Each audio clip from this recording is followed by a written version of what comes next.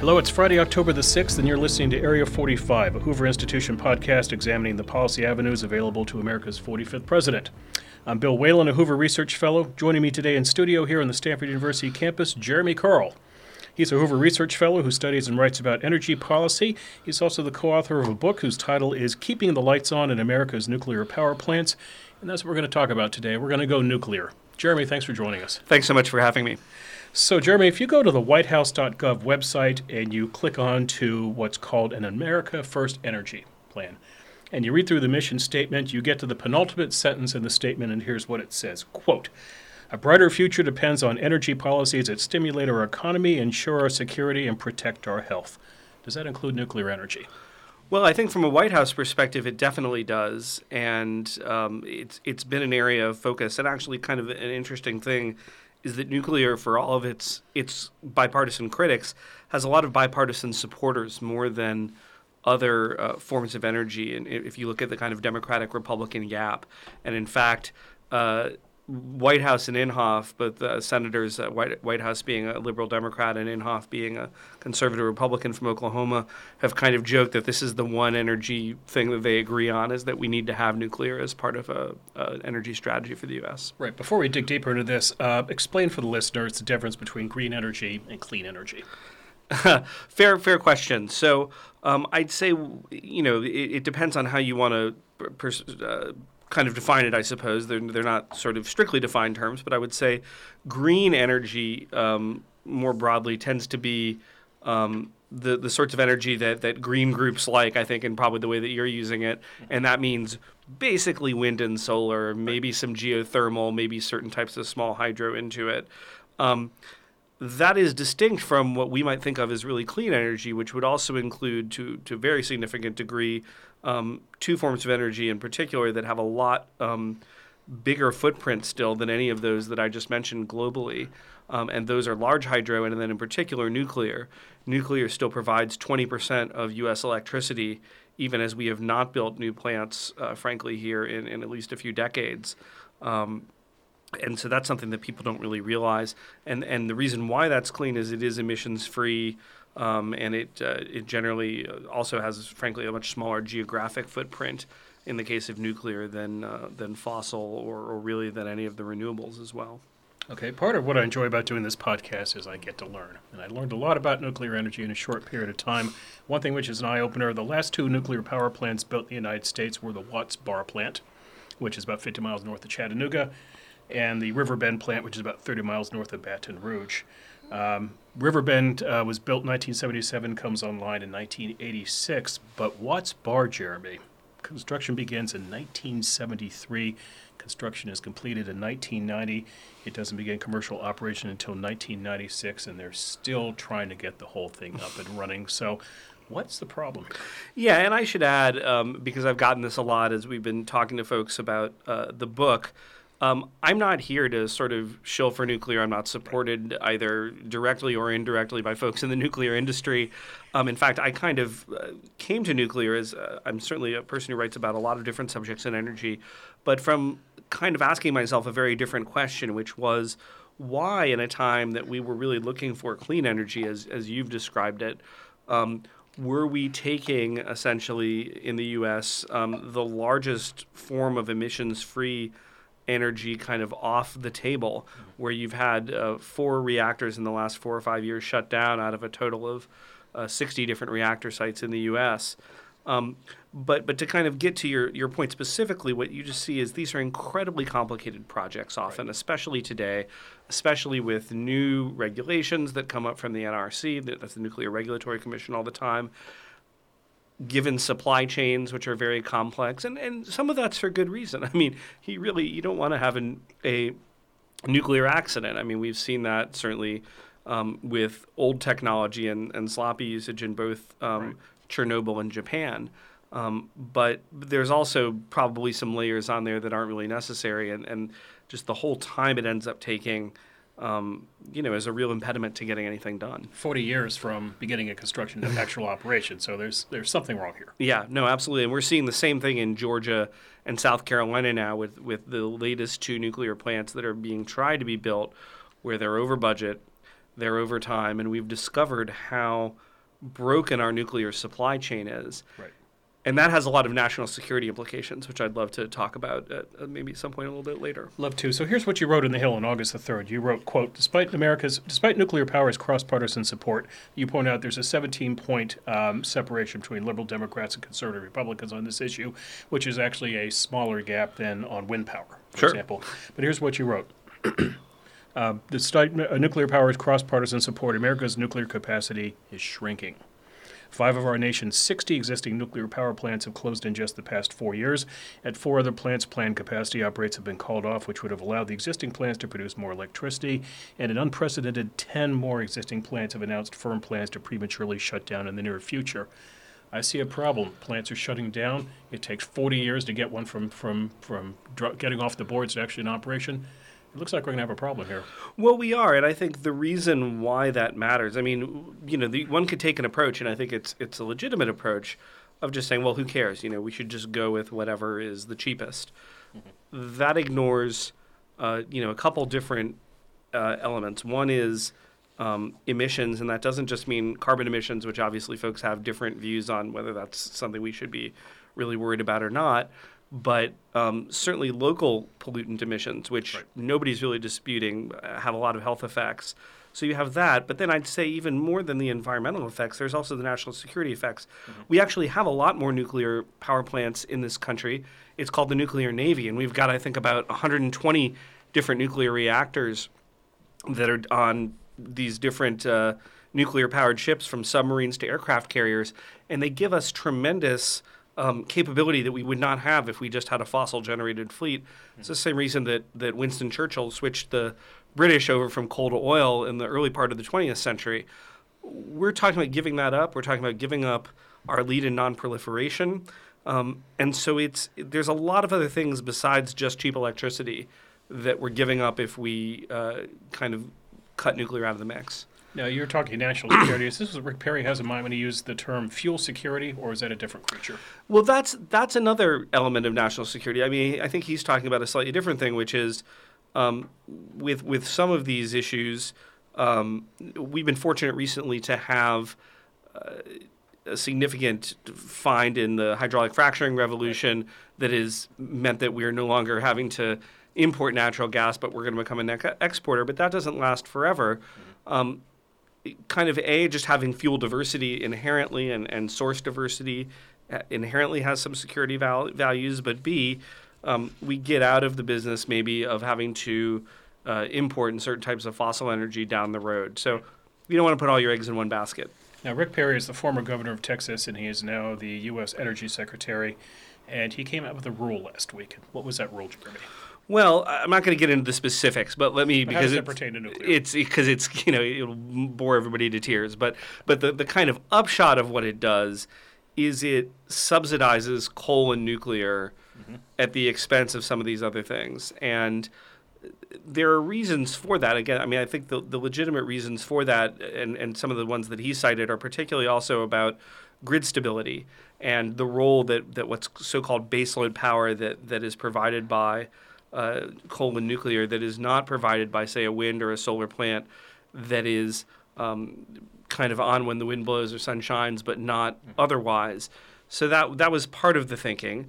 There's obviously a piece of this, I think, particularly on the coal side, that is just a political piece, because Donald Trump has made a lot of promises very visibly to the coal community, and he wants to be seen as at least acting on those to some degree. Right. But I think there's also some real substantive things there, and in fact, something very similar to what this rule was actually something we suggested in our book as a way for the federal government to have some role in stabilizing this market, because there's a feeling, and I'm a free marketeer by a pretty strong free marketeer by background, but I think it's important to note that electricity in the United States hasn't been a free market. It isn't a free market, and it has no prospects of ever being a free market. We just need to be honest about that. It has for a variety of reasons, some of which are quite good reasons, all sorts of different regulations attached to it. It's very hard to see how in the near term those are going to go away. And so when you start with that background, then it becomes a question of what are the goals that you're trying to get to. And nuclear, I think, does address some of those goals in a very fundamental way. All right. If you were to put your book in front of Secretary Perry and you were to highlight sections, earmark sections, what would you direct him to? That's a good question. I think part of it is really looking at just what I said, which is he's now done, which is that there needs to be some explicit understanding for FERC, the Federal Energy Regulatory Commission, that there's a value for the sorts of services that nuclear provides, and it needs to be part of the mix. He needs to understand that if we lose our nuclear capability, it has a lot of implications beyond just the power system, and sort of act accordingly. He needs to understand the role, and this is very particularly relevant right now with what we're dealing with Iran and North Korea and nuclear proliferation. Now, certainly, to some extent, particularly the North Korean case, shows that we can't be perfect arbiters of the proliferation regime regardless. But if we get out of this, the two big players in the international nuclear regime are Russia and China, and they do not necessarily have our interests at heart as far as nuclear non-proliferation goes. And we have been able to have some leverage over non-proliferation on the nuclear weapons side because of our expertise and technology that people wanted on the nuclear power side, even though those two technologies are quite distinct. And there's some myths, that people have a notion. There's no way to turn a nuclear power plant into a nuclear bomb, even if you had a meltdown. That's just not a scenario. But there's enough linkages in there technologically that there's some advantages there. So I think those would all be things that I'd highlight, and also the need that we really need to act on this now because of these 40-year, 30-year time frames you're talking about. Anything that you do right now it's going to take a while even to show up as it is. Honestly, we should have been doing this 10, 15, 20 years ago. China is building right now something like 21 reactors, and it sells reactors. It sells reactors to the United Kingdom, sure, Argentina, Pakistan, something which maybe we're not happy about. Right. Why doesn't the United States export nuclear reactors? Well, we've just lost the domestic capability of doing it. Our firms have sort of gone out of business, or they were sold. In the case of Westinghouse, which then went bankrupt, and part of the reason that Westinghouse went bankrupt was working on this kind of disastrous cost overrun down in Georgia. Right. But so we've lost that technology now. But that sort of overstates what we lost. There's sort of the contractor that puts it all together, and that's a sort of Westinghouse. Mm-hmm. But there's also 600 or 700 kind of subcontractor type, who may do high strength steel or concrete or whatever. And we still do have capability of that domestically. Mm-hmm. But it's eroded over 30 years of not really having a serious policy in this area, and so China has happily stepped into the mix. And again, they're building this stuff. They turned on, I believe, 5 or 6 last year. So it's not as if nuclear is kind of going the way of the dodo everywhere, and I'm right. saying, hey, let's throw billions of dollars at this thing that isn't working. It's actually working in some very important things. UAE is building a very large nuclear plant right now, but it's not working here, and we need to look at why. So Perry proposes his plan, and lickety-split, the B word is dropped on him, the B word for bailout. Yeah. I'm curious, Jeremy, from your perspective, when you look at the left and how it pushes back against nuclear energy in this day and age, if this had been 34 years ago, Jackson Browne holds a concert.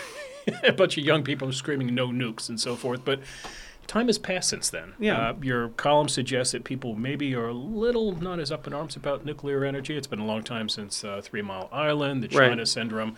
The closest, I guess, we have to a conversation about nuclear energy would be The Simpsons and Homer Simpson. Right. That's a cartoon, ultimately. But honestly, that's probably played a role over the years, right? I mean, that's my childhood image of a nuclear power plant, right? Is Homer Simpson, which is not exactly the image of competence and respect. Right. So you see on the one hand, you see the right saying nuclear energy is part of the clean portfolio. It's the majority of clean energy in the country, right? Sure. Well, I think it's just been passed in aggregate by everything else combined, but it's still huge. Right. And it's about 20% of electricity right. overall, right? Which, again, out of 60 sites in the entire country, you're generating that. So it's. So the right pushes saying that, look, it's a necessary component, but how does the left push against it? Well, the left is really conflicted, and there are some folks on the left and even a lot of folks in the climate community who are not necessarily friends of a lot of people on the right who've actually have pushed for nuclear energy.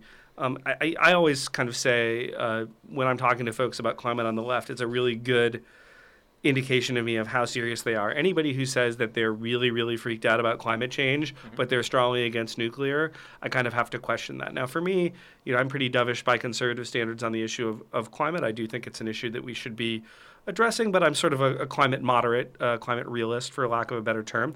And that's kind of how I approach nuclear. I'm sort of a realist, moderate. I'm not suggesting that we need to go triple our capacity or anything like that. I'm saying I think it has a role, and it's probably not a good idea for it to go the way of the dodo. It's surprising, however, unfortunately, the number of environmentalists who just kind of have this religious fervor against nuclear because it's not pretty like it's solar solar panel or a wind turbine. It doesn't meet with kind of their notions of what clean should be. It's big, it's industrial. They don't like big and industrial. So you have a lot of this kind of Greenpeace crowd that sort of goes above and beyond in kind of attacking nuclear. But again, I do think it's important to note that there is a significant and growing constituency even among the environmental left, and that to some degree is reflected by folks like Senator Whitehouse, who say, hey, nuclear has to have a place here because, I've got some of these other concerns, but we're really concerned about climate, and nuclear addresses carbon emissions in a pretty compelling way. Now, you, like me, follow California politics on a sort of painfully excruciating There is no other way to follow California politics. It's kind of a masochistic exercise. I will Right. not argue with that. Do you think in our lifetime we will see a California nuclear power plant built? Wow. There is one nuclear power plant, Diablo Canyon. Right, which is being scheduled to be shut down under this really, this really dubious process that's going to cost taxpayers a ton of money. Well, explain that for a second. Oh, gosh, again, I don't want to bore people with all the details, but basically what happened is Jerry Brown and the environmentalists got together and they cut a deal, which frankly, in my view, illegally cut out the actual ratepayers and people like that. And it essentially preserved this fiction that we're going to cut out nuclear power here, and we're going to replace it with zero carbon solar and wind. Now, there's been very good work, including some of the folks done by my friends at a group called Environmental Progress, which is a pro-nuclear but lefty group that kind of show that this whole notion that you're going to be replacing nuclear with carbon-free energy is just a complete fallacy. It has no relationship to reality whatsoever, other than Jerry Brown's ability to put out a press release and have the media reliably regurgitate it.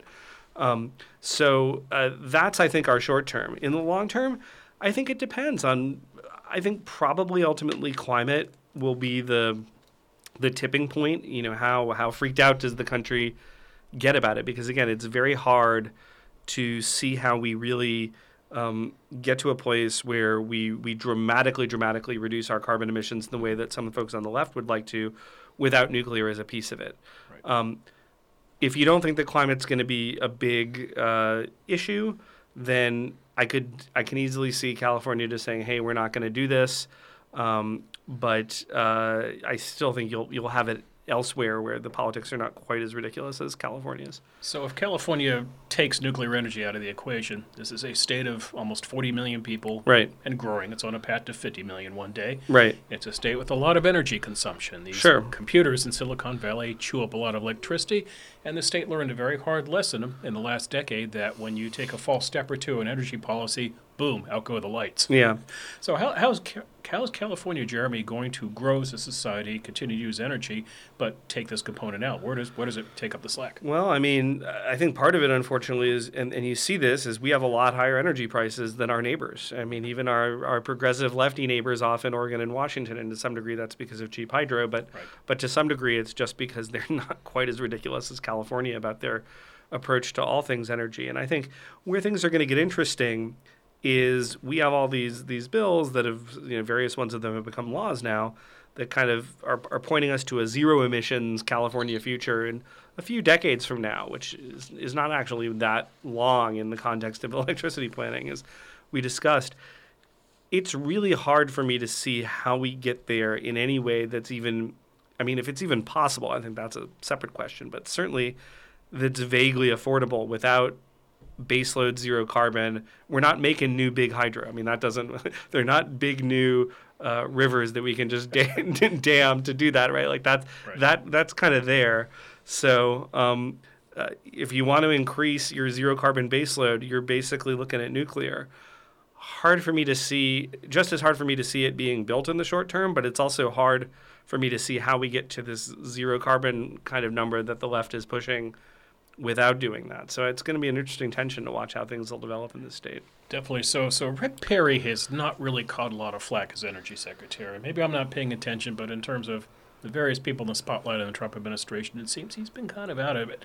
But somebody who is in the spotlight and seems to be public enemy number one to a lot of Trump critics is a gentleman named Scott Pruitt.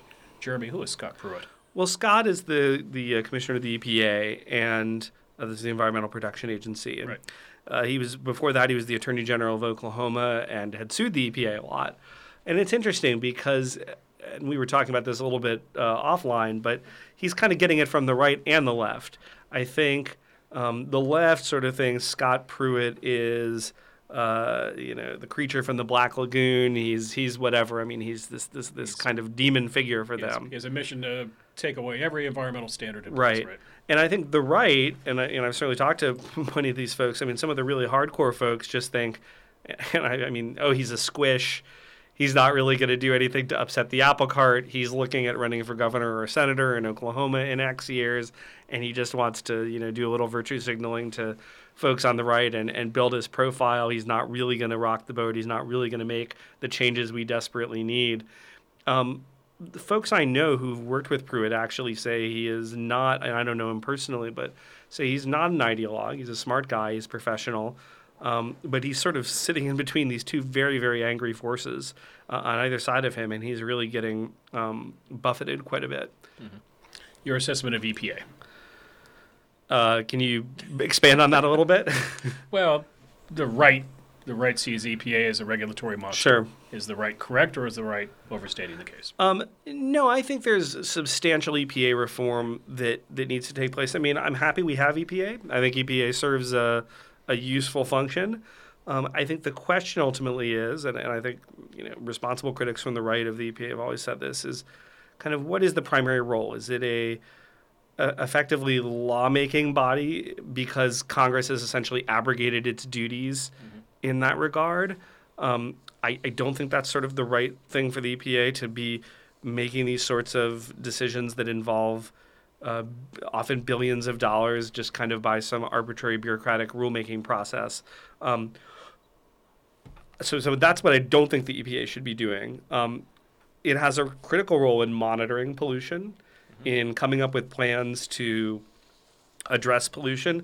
And Scott Pruitt kind of came in with this stated agenda that I actually thought was a really great conservative agenda, at least rhetorically, for what he wanted the EPA to do. But unfortunately, we haven't seen enough of that on the ground at this point, which is he sort of said, I want us to get out of this, kind of morass of rulemaking, and I'm going to go look at all these Superfund sites that haven't been cleaned up in 30 or 40 years, and we're going to clean up way more than the Democrats did. Actually, that sort of thing is a great vision for what a conservative EPA could be doing. Really focusing on clean air, clean water, cleaning up stuff where we know there's been toxicity in the past, and really focusing on that rather than on kind of this all-encompassing economic rulemaking. Right. Let's play a little political Jeopardy. She was George W. Bush's first EPA head. Let's see. Is that Whitman? Very good. Yeah. Christy Todd Whitman, formerly governor of New Jersey. Yeah. All right. He was George H.W. Bush's first EPA head. Bill Riley. Very good. And she was Ronald Reagan's second EPA head. Gorsuch. And Gorsuch, that's right. What do these people have in common?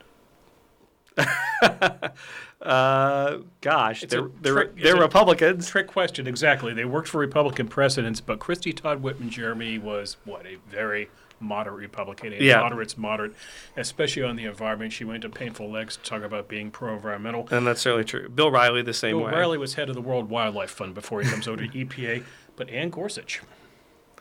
Yeah, well, and she was a hate figure for certain when she was EPA, heading the EPA, and that was a little bit before my time. I was a kid when Ann Gorsuch was heading the EPA, but I think it was sort of interesting. She did have that role where she was kind of a not public enemy number one, because we had James Watt and some other folks who the left hated even more. But she was definitely a kind of hate figure on the left. That didn't really come up a lot in the Gorsuch confirmation hearings, and I was sort of surprised that we didn't hear even more. And it's not that it didn't come up, but we didn't hear more about his mom in that context.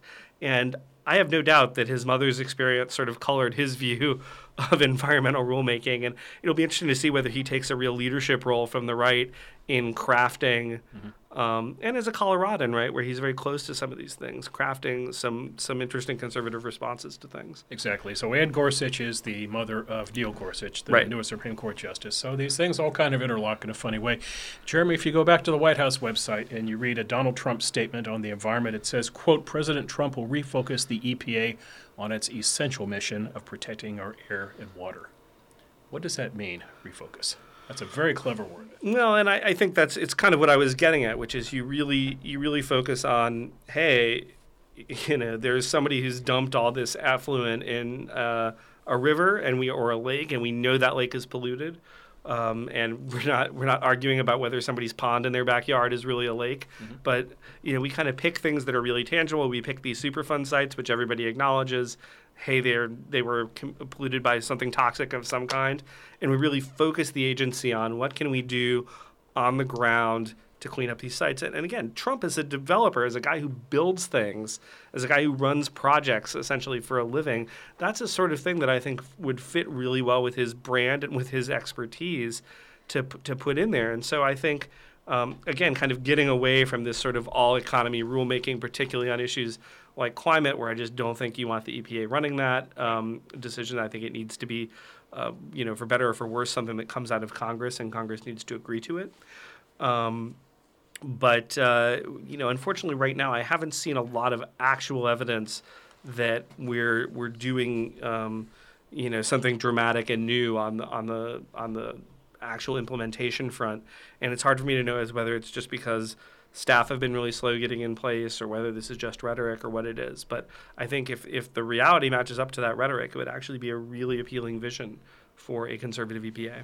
So if you go back to 1970 and look up the original Richard Nixon is the person who gifted us the EPA, and he Right. did it in what was called Reorganization Plan 3. I don't know how they come up with the titles for these things, but Reorganization Plan, it sounds Soviet, doesn't it? Absolutely. Reorganization Plan 3, which calls for the creation of EPA, and he said, quote, the present governmental structure for dealing with environmental pollution often defies effective and concerted action. So that is 47 years ago. Yeah. Well, and it's, again, it's just like many of these things that are sort of things in government kind of tend to metastasize on their own. And again, I'm not an EPA basher per se. I mean, I think a lot of the things EPA does are kind of misguided or overwrought, but there's a really important role for the federal government, I think, in environmental protection and in seeing that the standards that Congress is passing, ideally, are enforced, and then we implement appropriate solutions. But the problem is things have just gotten, I think, out of control and out of touch with reality, and you see this with things like Waters of the U.S. rule, and the EPA kind of becoming some super regulatory body on climate. And I just don't think that that's really what the EPA should be here for. All right, let's go back to some broader stroke energy questions. Is Trump going to pull us out of the Paris Accord? Great question. I think at this point, my guess would be yes, simply because he's already taken that political hit. And so I think if he goes back on it, it's not like the left is suddenly going to love him. And a lot of the people on the right who were celebrating that are going to kind of be of the view that, then they're going to be really annoyed. Having said all that, I think, again, Trump's a deal maker. I don't think he really cares about the Paris Accord one way or another. And frankly, he shouldn't, because it doesn't make a difference one way or another. That's one of the reasons it's so puzzling to me and other folks who kind of really understand it, that it's become such a flashpoint issue, because practically on the ground, it's just not really clear that. Why doesn't it make a difference? Well, it's pretty much all voluntary. That's the quick answer. It was essentially something that everybody could sign up for and feel, say that they're going to do something and feel good about it, but whether they actually did anything was kind of up to them. I mean, I'm slightly oversimplifying, but sort of like Kyoto.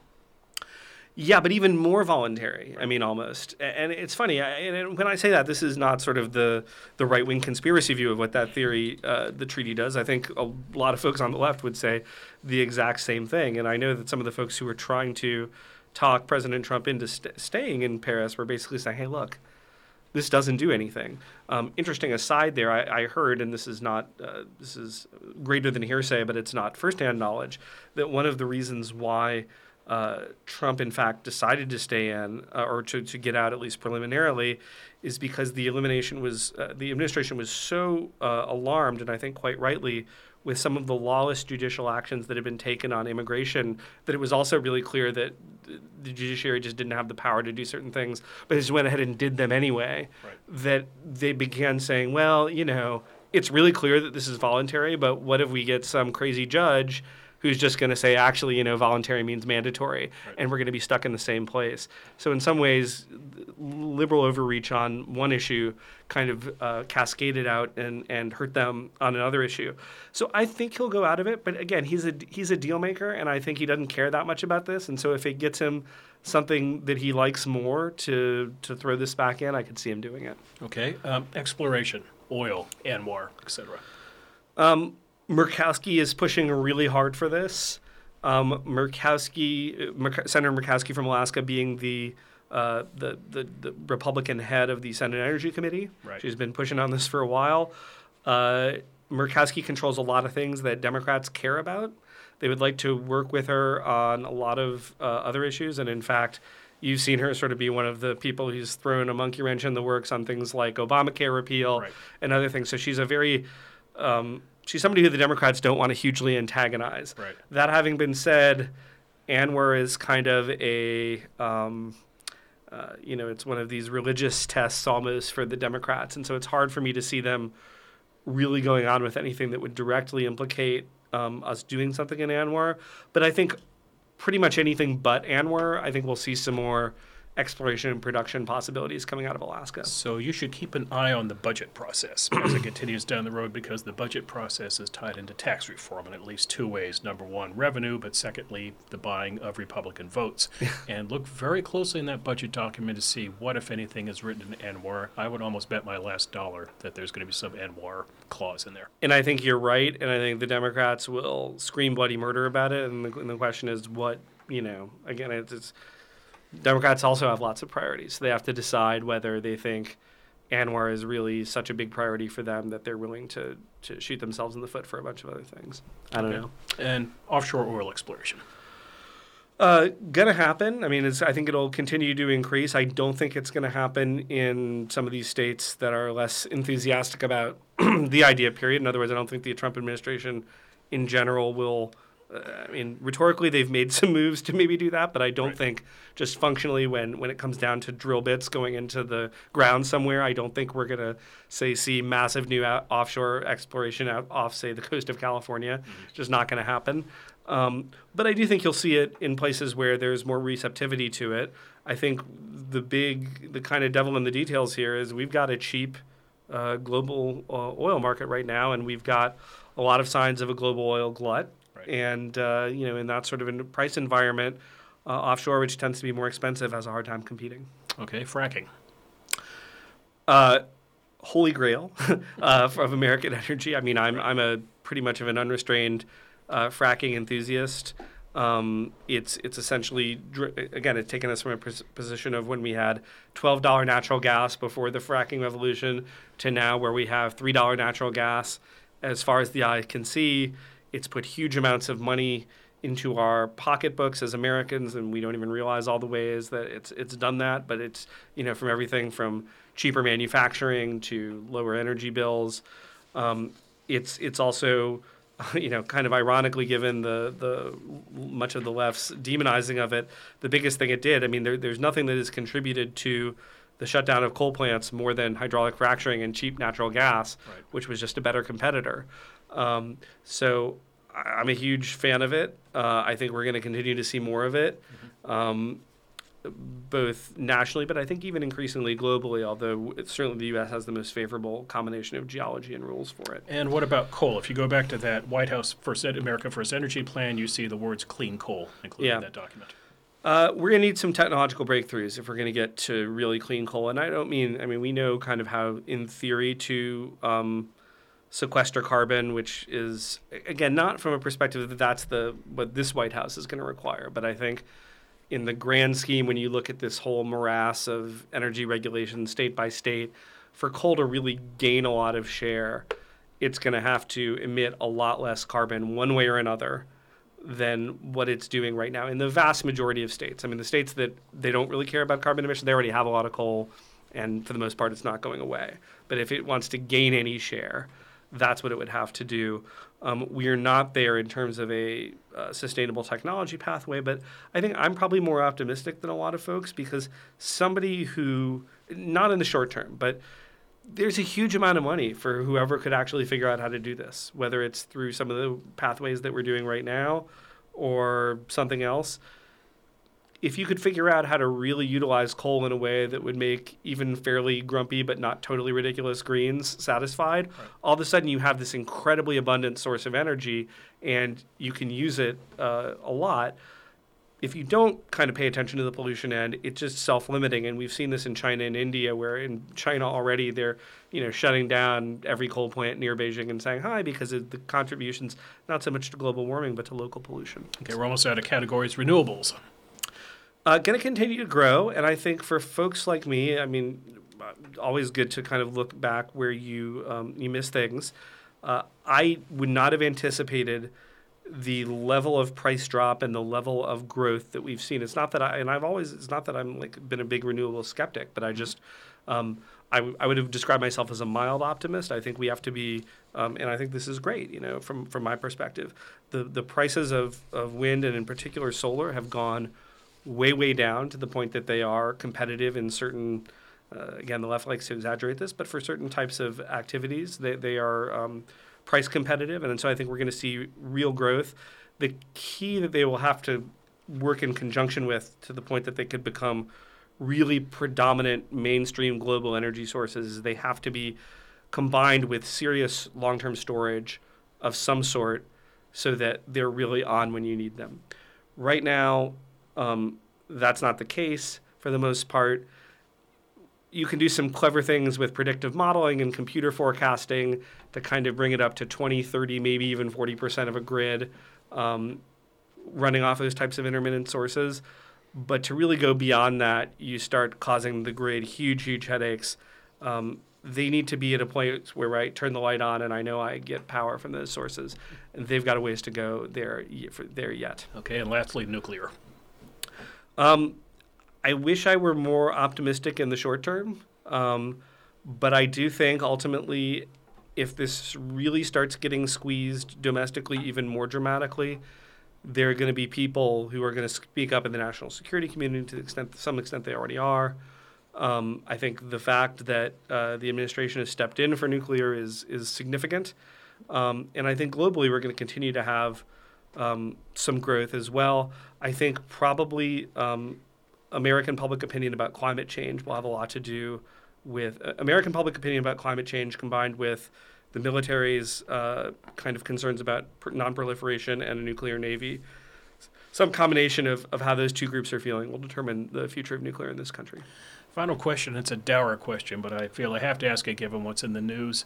And that's America and energy and security and safety and protections in these really dangerous, complicated times. Jeremy, what is the government doing to safeguard against, God forbid, somebody with the resources, the dimension to want to attack the electric grid of the United States? In other words, somebody who doesn't want to shoot a bunch of people at a concert, but somebody who decides, I want to take down electric grids because in his crazed mind, electricity is evil.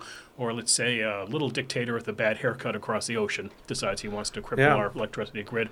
What should the government be doing right now to protect us against that kind of attack? Well, and it's a great question, Bill, and the unfortunately the worrying thing is not enough. There are varying things that you can do to harden the grid against what's called EMP attacks, electromagnetic pulse.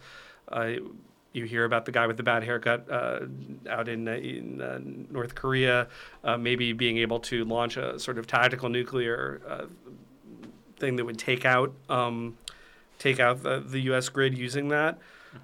It's a concern. I think it's unfortunately humans are sort of crisis-driven, and until we sort of have the crisis, I'm worried we won't deal with it enough. We've done some limited hardening of the grid, but not nearly enough. I would say it's a hugely under-resourced thing, given the level of catastrophe that happens when you don't have a grid. We're seeing this right now, by the way, in Puerto Rico, where they've lost 93% of their grid, I think, as of right now. And, you're going to see what that looks like even more in a couple weeks, assuming that they don't get dramatic improvement in that situation.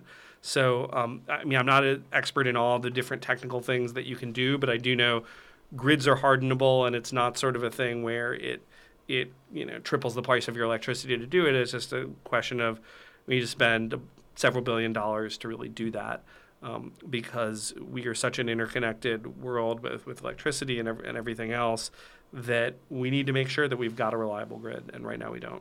Very good. Jeremy Carl, thanks for the talk. Thanks so much, Bill. Pleasure to be on. Enjoyed it very much. You've been listening to Area 45, a Hoover Institution podcast exploring policy avenues available to America's 45th president.